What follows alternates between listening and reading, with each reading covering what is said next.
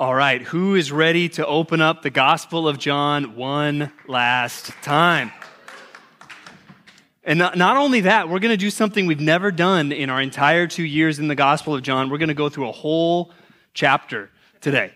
So we're going to look at John 21 today, and we're going to talk about something, to be clear up front, that is not always the most fun thing to talk about. We're going to talk about failure.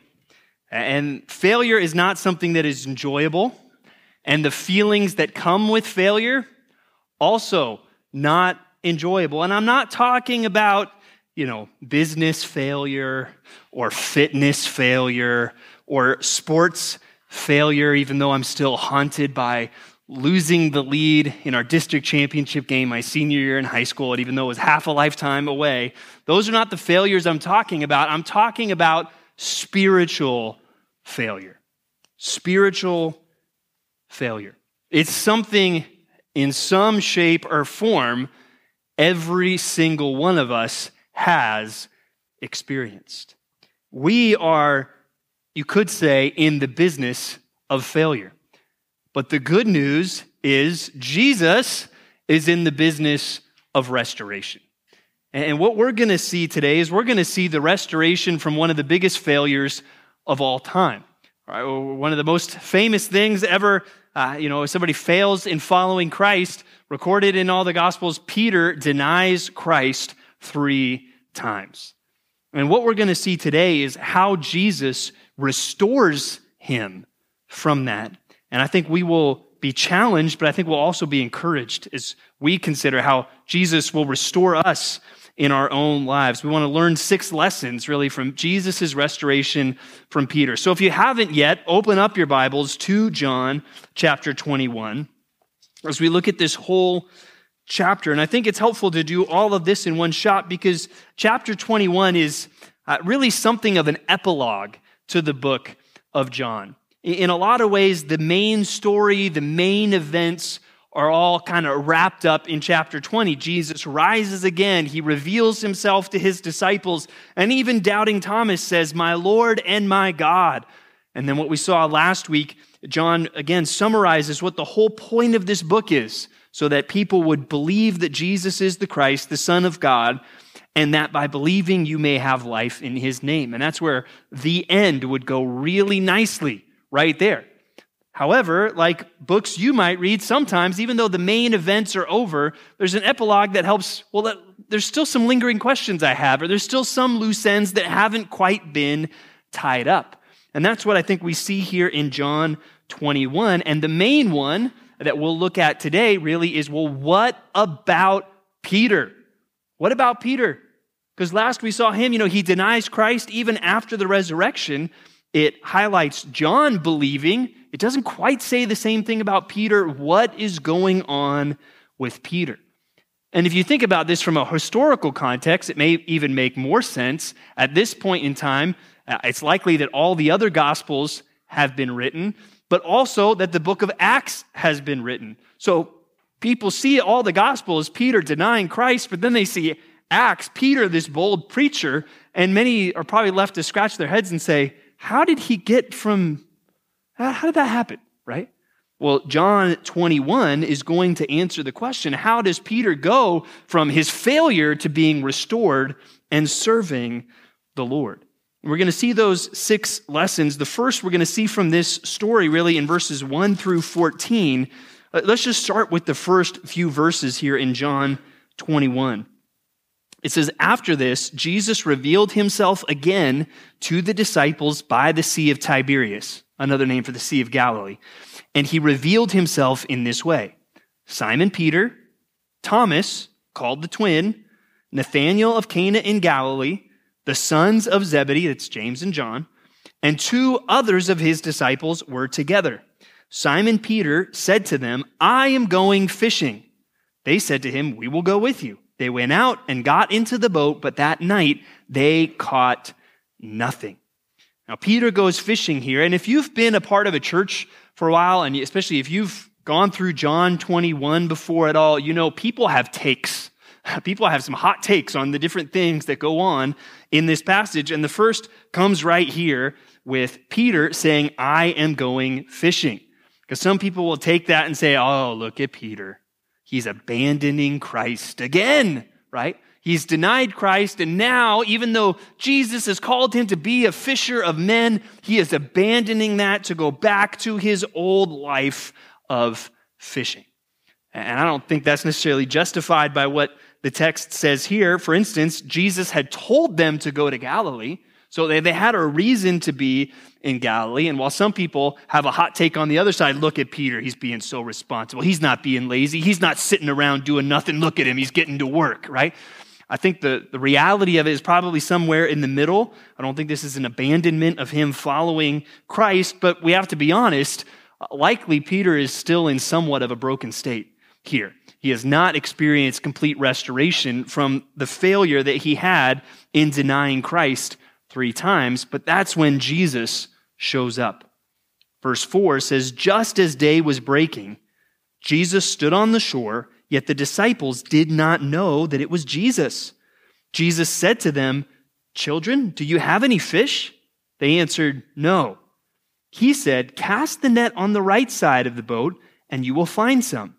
So they cast it, and now they were not able to haul it in because of the quantity of the fish. Now again, if you're familiar with the Gospels, this should be ringing some serious bells for you, because this goes back to the beginning of Jesus' relationship with some of these guys, especially Peter, James, and John, all of whom are present here. When he calls them to follow him, right? A very similar thing happens where they're fishing all night. They've caught nothing. Jesus says, put out their nets, and they say, okay. And wow, they're overflowing with fish. And so as we consider that should ring some bells, and it looks like it rings some bells for the Apostle John. Verse 7, the disciple whom Jesus loved, which as we've gone through John, I think it's very likely that's referring to John, the apostle that wrote this book. That disciple whom Jesus loved, therefore said to Peter, it is the Lord. When Simon Peter heard that it was the Lord, he put on his garment, for he was stripped for work, and threw himself into the sea. That sounds very on brand and in character for Peter, right? There's the Lord, let's go, I'm diving in. The other disciples came in the boat, dragging the net full of fish, for they were not far off from the land, but about 100 yards off. When they got out on the land, they saw a charcoal fire in place with fish laid on it and bread. Jesus said to them, bring some of the fish that you have just caught. So Simon Peter went aboard and hauled the net ashore full of large fish, 153 of them. And although they were so many, the net was not torn. Jesus said to them, come and have breakfast.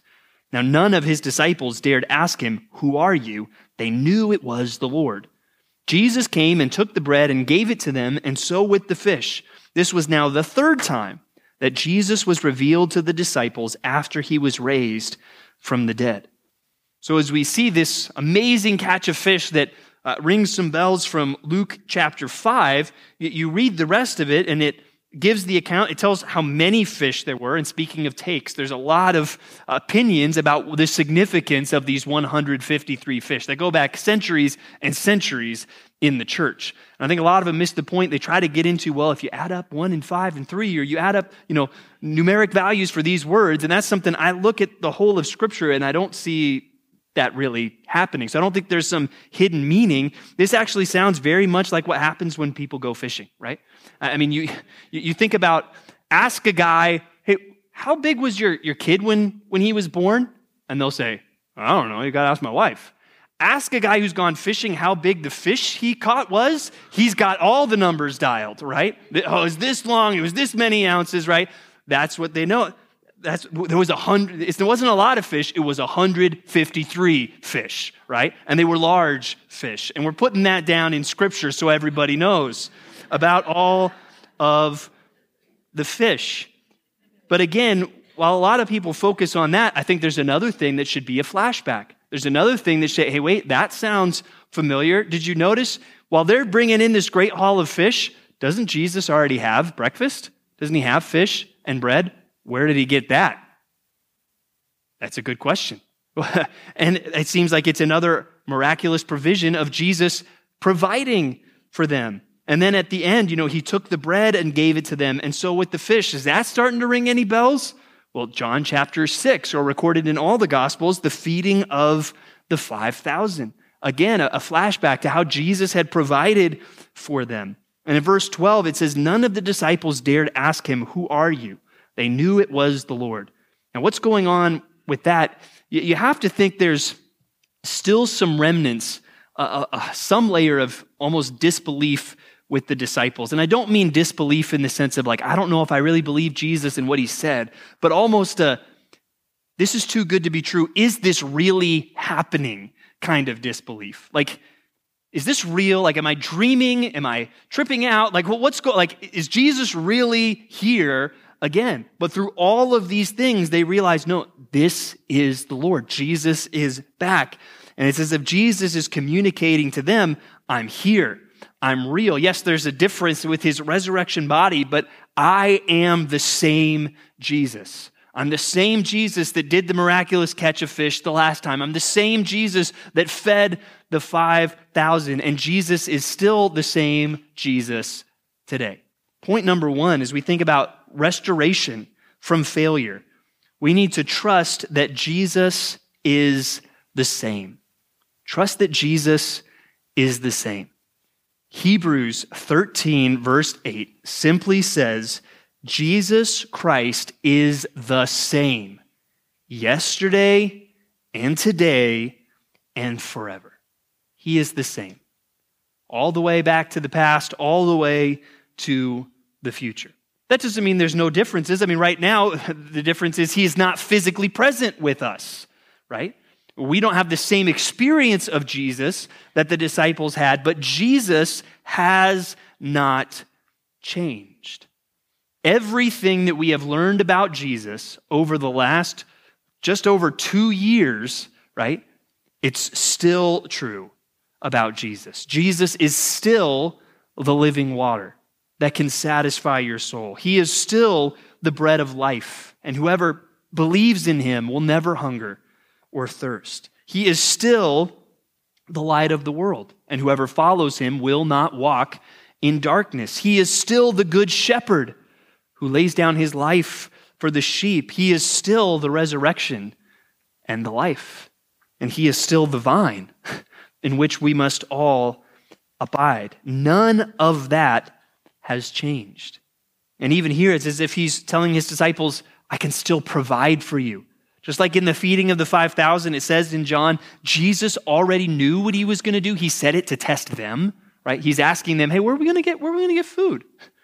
It's not because he didn't know, but he wanted to test their faith. And it's as if now he's saying, I can still provide for you. He's also making it clear, I'm still in control. Remember how every week when we looked at the arrest and the trial of Jesus, one of the points was basically trust that Jesus is in control? Because every week John's like, look at this, look at this, look at this. Jesus is saying, hey, I'm still in control of where the fish in the Sea of Galilee will be. And while we cannot see Jesus, remember some of the closing words of chapter 20 where it says, blessed are those who do not see and yet believe. And we believe and have that faith that Jesus is the same yesterday and today and forever. And so as we continue in this story and even see how Jesus deals with Peter, it's the same Jesus that we deal with today. And now we get really into the meat of Jesus' interaction with Peter in verses 15 through 17. And our next 3 lessons are going to come from different aspects of these 3 verses. Let me read those for us. It says, when they had finished breakfast, Jesus said to Simon Peter, Simon, son of John, do you love me more than these?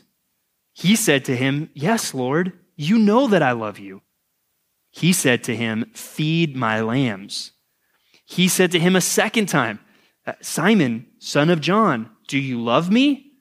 He said to him, yes, Lord, you know that I love you. He said to him, tend my sheep. He said to him the third time, Simon, son of John, do you love me? Peter was grieved because he said to him the third time, do you love me? And he said to him, Lord, you know everything. You know that I love you. Jesus said to him, feed my sheep.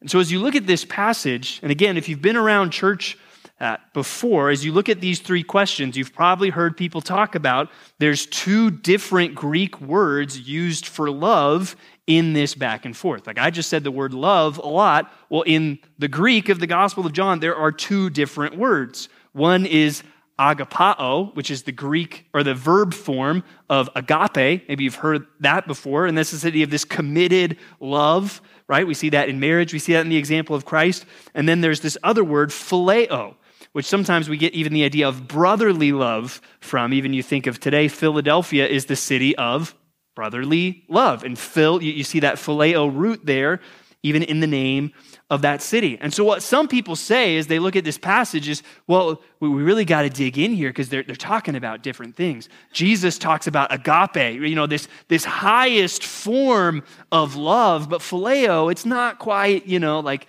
agape is what you feel for your wife. Phileo is what you feel for the boys, right? Like that kind of word. Like agape is I love you. And phileo is kind of like I really like you a lot.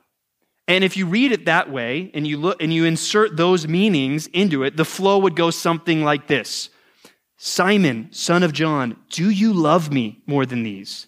And basically Peter would say, yes, Lord, you know that I really like you a lot.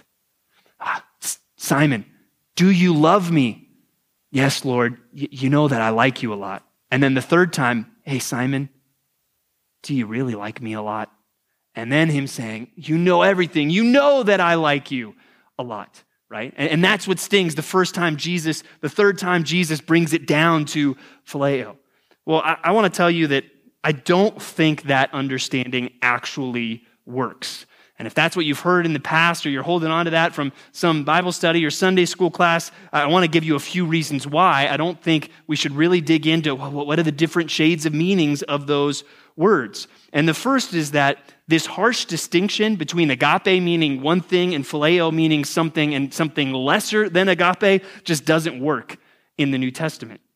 The Father loves the Son. It says that in John 3:35, and it says that in John 5:20. Well, guess what? One time it says, it uses the verb form of agape to say the Father loves the Son, and then the other time it uses the word phileo. God really likes the Son a lot?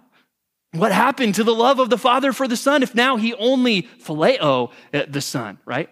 No, clearly nobody is saying that. They're two different words to describe love. Also, if you noticed in this passage, there's other words that come across better differently in English. John uses a lot of pairs of words even in those three verses. Notice the responses of Jesus. He uses two different words for feed or tend, and he uses two different words for lambs and sheep. And nobody's really saying, we really need to dig into what he means by, why is it that we're to feed the lambs, but then we're to tend the sheep? What's the difference there? Oh, and then we need to feed the sheep. Well, no, we're kind of saying that they all mean roughly the same thing. And a third reason why I don't think we should try to just draw all this out from the differences of those words is that this conversation probably originally happened in a different language.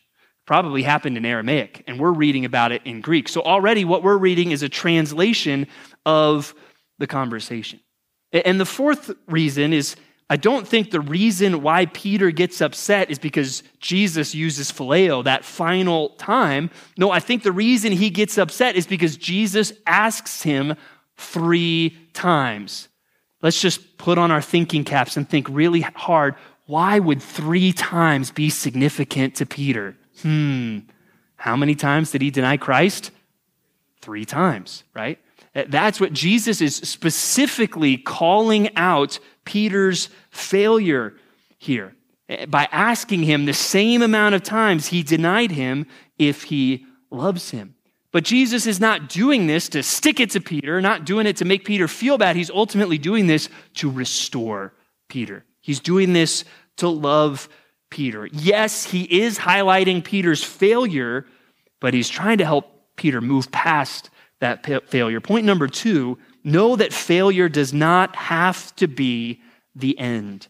Know that failure does not have to be the end. Thank God the denial is not the ultimate way we remember Peter. It was not the end of the story for him. And your failure spiritually does not need to be the end for you. And maybe some of you, there's specific failure that you're thinking about in your life right now. A failure in a personal struggle with sin, failure in your marriage, failure towards your kids, maybe failure in some spiritually related way towards at your job, some relationship in your life that has been wrecked or damaged, and you know, yeah, that's on me. Whatever it may be, whatever that is, that doesn't have to be the end. That doesn't have to be what you're known for. And ultimately, what's going to make the biggest difference in your life is how do you respond to that?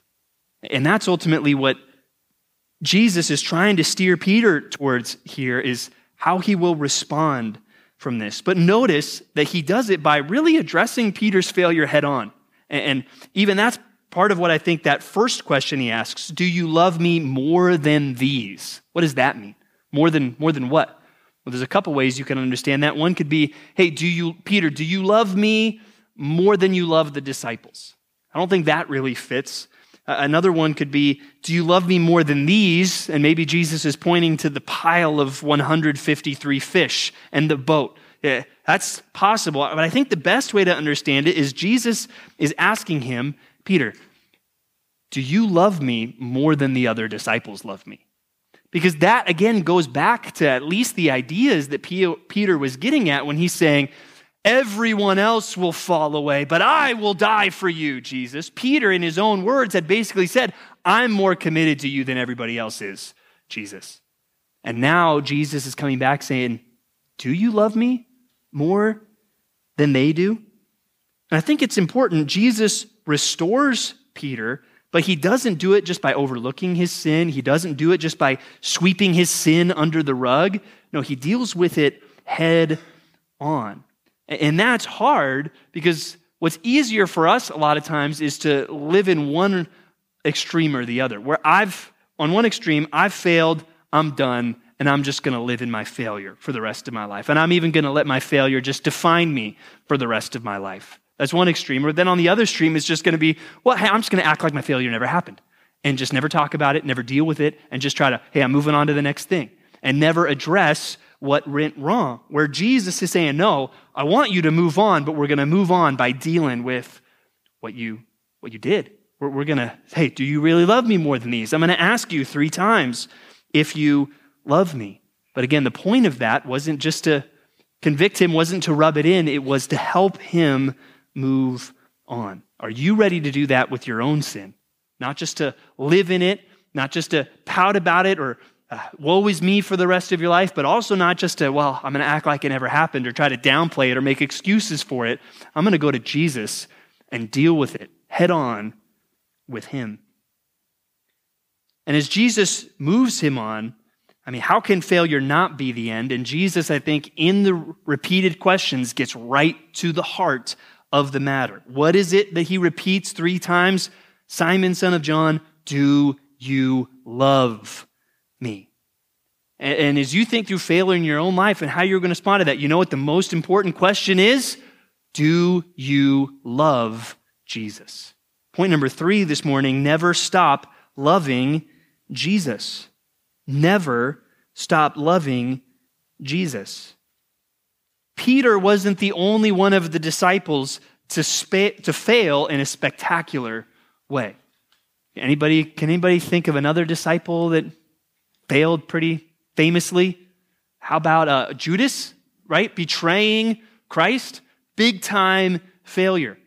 But a very different ending to Judas's story, right? Judas, the Bible says he felt bad. He even went and basically, he threw the money back at them. But his story ends with him committing suicide. How is it that these 2 guys both do something terrible and one goes on to suicide and one goes on to ministry? Is it, well, what Judas did was worse? Well, yeah, that's probably true. But ultimately, I think that the point is Peter really actually loved Jesus and Judas did not. Peter really wanted to follow Jesus and to serve him. And I think at the end of the day, Judas wanted something from Jesus. And you start to see that spill out, right? You start to see him get frustrated in the Gospels. You start to see him complain, hey, why are we wasting this, precious ointment on Jesus when we could sell that money and give it to the poor, when actually he wants to steal from it, right? Clearly, Judas is not in it to serve Jesus. He is in it for himself. And your response to failure is going to expose what and whom you really love. That's what's going to be shown as you respond to failure. And even it's possible, even in our culture, to follow Jesus on the outside, to have it look like you're doing all the right things when really you're doing it for the wrong reasons. And failure sometimes will expose that. Because if what you really want, if what you really love is the praise of other people, right? Sometimes when you fail, you have now lost that. And if that is really what you loved, and that is really what you lived for, now that it's gone, you're not going to be able to move on. Because my God has been taken away from me. But if you're actually, I'm all about serving Jesus, and if I fail and some people don't look at me the same way, that's ultimately not what I'm here for. I'm here to serve Jesus and to love him, and I'm going to keep loving him. If what you really want is ministry success, right? That's going to be exposed. If what you really want is that picture-perfect family or those perfect children or that amazing and successful career, if that is really what you love more than anything, sometimes your failure is going to reveal that. And sometimes when that's taken away from you, even in your failure, it's going to make clear, what are you really living for? And Jesus keeps bringing it back to love me, live for me. Do you really want Jesus, or do you really want what Jesus can give to you? And that's really what you're after. Is Jesus the end that you're after, or is Jesus a means to some other end for you? Because when you fail, the only thing that's really going to get you up off the mat to keep on going is, I actually love Jesus, and I want to follow him. One thing that we like to say a lot here at Compass Bible Church, Treasure Valley, is there is no treasure like Jesus. And our response to failure is going to show, do we really believe that or not? Because if there is no treasure like Jesus, then we're always going to get back up and keep going, because he is what I'm after. But if our treasure is in something else, it's going to be harder to recover because we've lost the other thing that we really wanted, and it was never all about Jesus.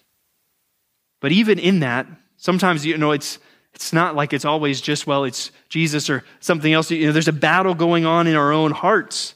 And you see Jesus even acknowledge that, or Peter at least acknowledge that. Notice every time he responds, he says, yes, Lord, you know that I love you. Right? He appeals ultimately to Jesus' knowledge, saying, you know that I love you. Jesus, I know that I have failed. I know that I messed up, but you know that I love you. Right? And ultimately, Peter is not just going to say those words. He is going to live that out. And Jesus doesn't say, well, yeah, Peter, I don't really trust you anymore after what you did. No, he restores him. And what is it that he tells him to do repeatedly? He puts it 3 different ways using this combination of words: feed my lambs, tend my sheep, feed my sheep. That's the response that he tells Peter, really, to express that love. This is what I want you to do. And Peter was going to have a very clear role in the early church, and I believe Jesus had already made that clear to him. And so now Jesus is trying to restore him and prepare him for that role of leadership in the church that he is going to have. And as we think about that, let's go to 1 Peter chapter 5. Let's look at something that Peter would write decades after this conversation with Jesus in 1 Peter chapter 5. And he's going to use some similar language. Jesus is using the language of sheep and lambs, right? That's when we use the word pastoral, that's the idea. We think about ministry and church. The other way you would say pastoral, you talk about shepherds and sheep.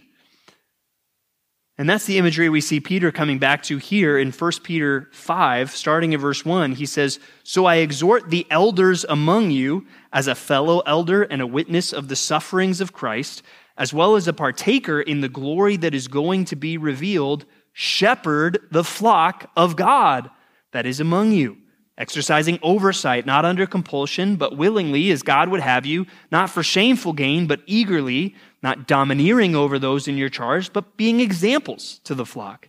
And when the chief shepherd appears, you will receive the unfading crown of glory." Right here, he comes back to this language of shepherds. And Peter now, as a shepherd, someone that has now lived out Jesus' command to feed the flock, to tend the sheep, right? Now he's exhorting other leaders in the church to do the same. And that was Peter's role. And so as we think through our fourth lesson today, put this down: keep serving the flock. That's what Jesus told Peter. Hey, Peter, keep serving the flock. Feed my lambs. Tend my sheep. Feed my sheep. He would tell us something, I think, similar of, hey, keep serving my people. Keep serving the flock. Now, your role is going to look different than Peter's because there are 0 apostles in the building today, okay? So none of us have the same role that Peter had. We have some, it talks about elders here. We have a couple of those in the building. We have deacons and some leaders in the building. But everyone has some role to play in serving the body of Christ. Just go back to chapter 4 in 1 Peter. It's right across the page in my Bible. In verse 10, it says, "As each has received a gift, use it to serve one another as good stewards of God's varied grace. Whoever speaks as one who speaks oracles of God. Whoever serves as one who serves by the strength that God supplies, in order that in everything God may be glorified through Jesus Christ. To him be glory and dominion forever and ever. Amen." So there we see every Christian is called to serve. This is very similar to what we see in other passages that use that analogy of the body, that we're all different parts of the body and we all have to come together and do our part for the body to work.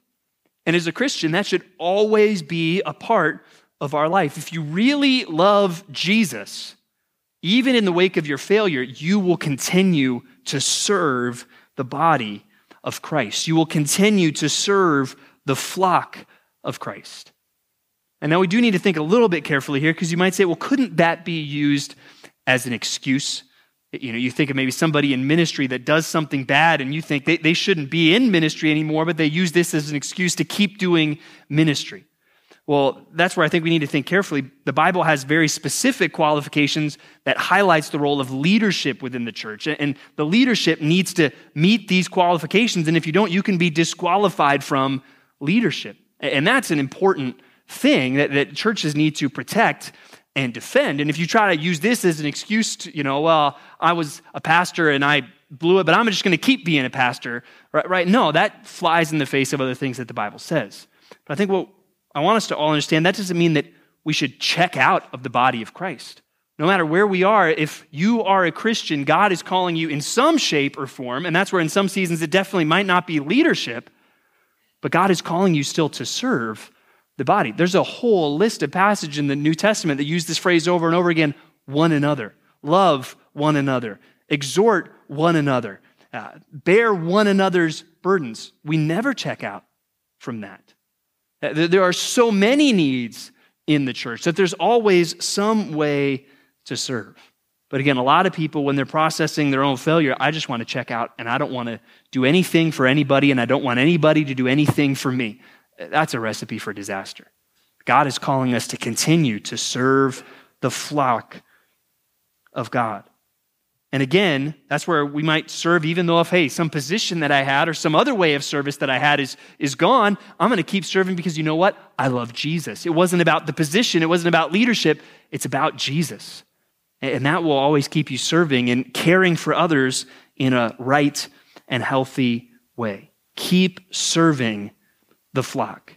So as we just remember those 3 verses back in John 21, we see those few threads that failure doesn't have to be the end. He's restoring Peter, but he's doing it by dealing with his sin.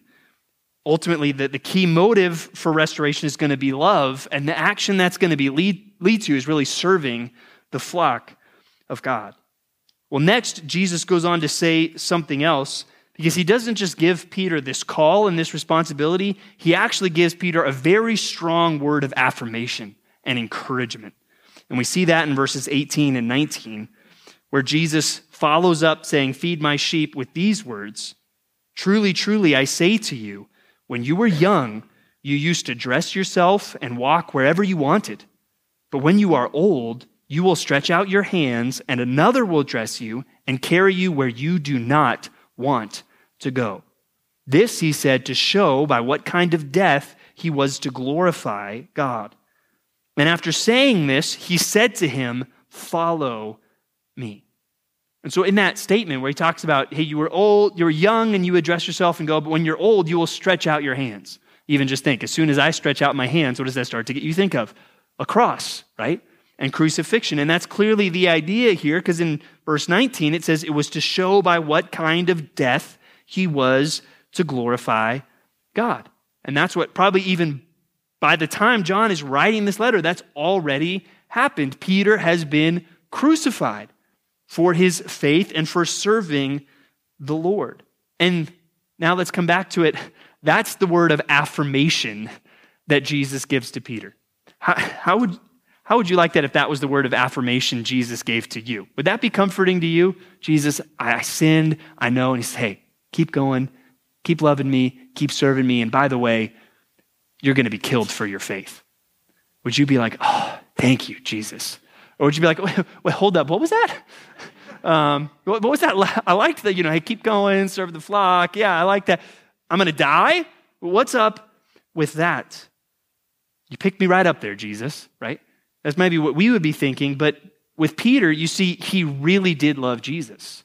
And he really had blown it in that moment of testing. But what Jesus is basically saying to Peter here is, hey, Peter, you failed, but you're going to be tested again, and this time, you're not going to. You're going to be faithful to the end. And that's why it wasn't, well, you're going to die. It was, no, Peter, you're going to be faithful to the end. You stumbled here, but I'm going to tell you, Peter, you're going to finish the race well. Let's put it down that way for point number 5, finish the race well. That should be our goal. You think of Philippians chapter 3, where Paul even writes of forgetting what lies behind and pressing on to what lies ahead. I press on for the upward call of God in Christ Jesus. That's our heart. That's our goal. I want to finish the race. I want to keep going. There was a friend of mine that recently did a marathon. When I heard about it, I texted him. I was like, "You ran a marathon? !" And he responded back. He said, "I finished a marathon. I didn't run one," right? And I wonder at the end of our lives, how many of us might say something similar. Hey, I finished the race. There were some moments where I didn't run well. There were some moments where I fell on my face, but I finished the race.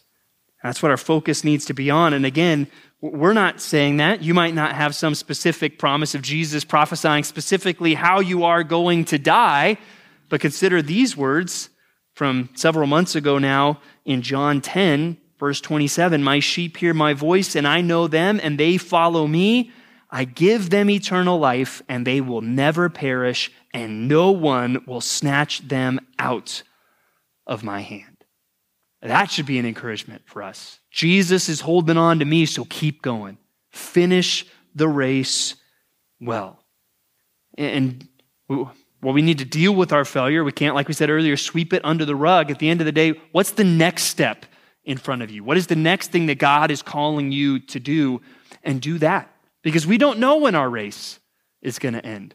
So if you live today well for Christ, you live this week for Christ, if that's the end, you're finishing well. Finish the race well. Well, there's one other thing at the end of our passage in John 21, a little bit longer of a section. Look at verses 20 and 23. It's a kind of a warning, I think, all of us need in the process of restoration. It says, Peter turned and saw the disciple whom Jesus loved, again, that's likely the Apostle John, following them. the one who had also leaned back against Jesus during the Last Supper and had said, "Lord, who is it that is going to betray you?" When Peter saw John, he said to Jesus, "Lord, what about this man?" Jesus said to him, "If it is my will that he remain until I come, what is that to you? You follow me." So the saying spread abroad among the brothers that this disciple was not to die. Yet Jesus did not say to him that he was not to die, but if it is my will that he remain until I come, what is that to you? So again, I said the purpose of John 21 is tying up some loose ends, and I think, again, the main one is Peter, but also we see here another one that John, the author of this gospel, which I think is, again, made clear in verse 24, this is the disciple who is bearing witness about these things and who has written these things, and we know that his testimony is true, right? He's trying to clarify something else, because it seems that by this point, this rumor had started, this rumor was going around that John is not going to die. John is going to remain alive until Jesus comes back. And again, at this point, it's likely that John might have even been the last of the 12 alive. And from what we know from kind of traditions in history, he's the only one of the disciples that is not martyred for their faith. And so you can see how some of those rumors might even be picking up steam at this point. And John doesn't want people led astray. John doesn't want people second-guessing things when he does die, so he makes it clear, guys, that is not what Jesus said. Jesus did not say that I was going to remain until he comes. He just said, if. He was using it as an example. And ultimately, that's where, again, I think the point of this is really about Peter. And that's the point of that statement. Jesus is saying, so what? What that guy is doing is immaterial. It's irrelevant to you. You, Peter, you follow me. Don't worry about what John's doing. Don't worry about what I'm doing with John. You follow me. Point number 6, don't get distracted by anyone else. Don't get distracted by anyone else.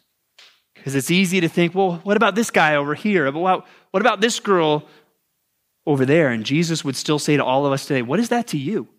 You follow me. Focus on me. There's a couple different ways that can work. You might get distracted by somebody who is better than you, or seemingly running the race better or faster than you, and saying, well, I'm never going to have as much scripture knowledge as that guy over there, or I'm never going to be the wife and mom that girl is over there, right? And we start focusing on that instead of focusing on Jesus and running after him. You can also be distracted by somebody who you feel is worse than you, but looks like they're experiencing greater blessing than you. And that guy's lazy. That guy never shows up prepared to life group. Why is everything in his life going so well, right? When everything in my life is so hard right now. When I'm doing the work, I'm doing what I'm supposed to do. I'm not a slacker, right? Come on. God, where are you at? And we can get distracted by that. You can become critical even not just of individuals. You can look at other ministries or other churches and say, well, why do they have a building, right? Or you look at them and say, well, they don't do that different. I like how our church does it better. I don't know why they do that. And to all of those things, whether it's people or churches or ministries, Jesus is looking at you saying, what is that to you? You follow me. You focus on me. And something we have to realize, a couple truths we have to admit is if your focus is on following Jesus, there is always room to grow. And there's always grace to cover what you're lacking, right? And when you focus on other people, you're probably going to forget one or both of those things. Where if you're just looking down on everybody else, you're going to forget you've got room to grow, buddy. But if you're just feeling like a failure looking at everybody else, you're also forgetting, well, hey, Jesus has got you, and his grace is covering you, and he is the one that is helping you follow him. We need to be warned of what Colossians says. If anyone thinks he is something when he is nothing, he deceives himself. He deceives himself. Let's not be a self-deceived people. comparing ourselves to others, let's compare ourselves to Christ and keep on following him. Failure is something we've all experienced. And failure is something in some shape or form, hopefully as we grow as Christians, that becomes less severe and less often, but failure will be a part of our lives in this fallen world. How are you going to respond when it does?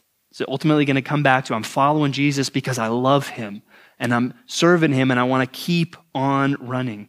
Because at the end of the day, it's all about him. He is the one that we're chasing after. Look how he's described, how amazing Jesus is in the very last verse of John. Now, there are also many other things that Jesus did. Were every one of them to be written, I suppose that the world itself could not contain the books that would be written. Jesus is too wonderful to fully describe just in one book.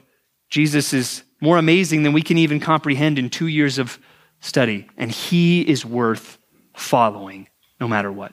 Let's pray together. God, we do want to thank you for the Gospel of John, but Lord, most importantly, we want to thank you for Jesus. He's the one that this book is all about, that we might believe that he is the Christ, he is the Son of God, and that by believing in him, we may have life in his name. It's all about Jesus. And God, I pray that our lives would be that way, that our lives would be all about Jesus, that we would love him more than anything, that we would pursue him, God, that even when we fall, what would motivate us to get back up and to keep going would be that we love him. We think he is worth it.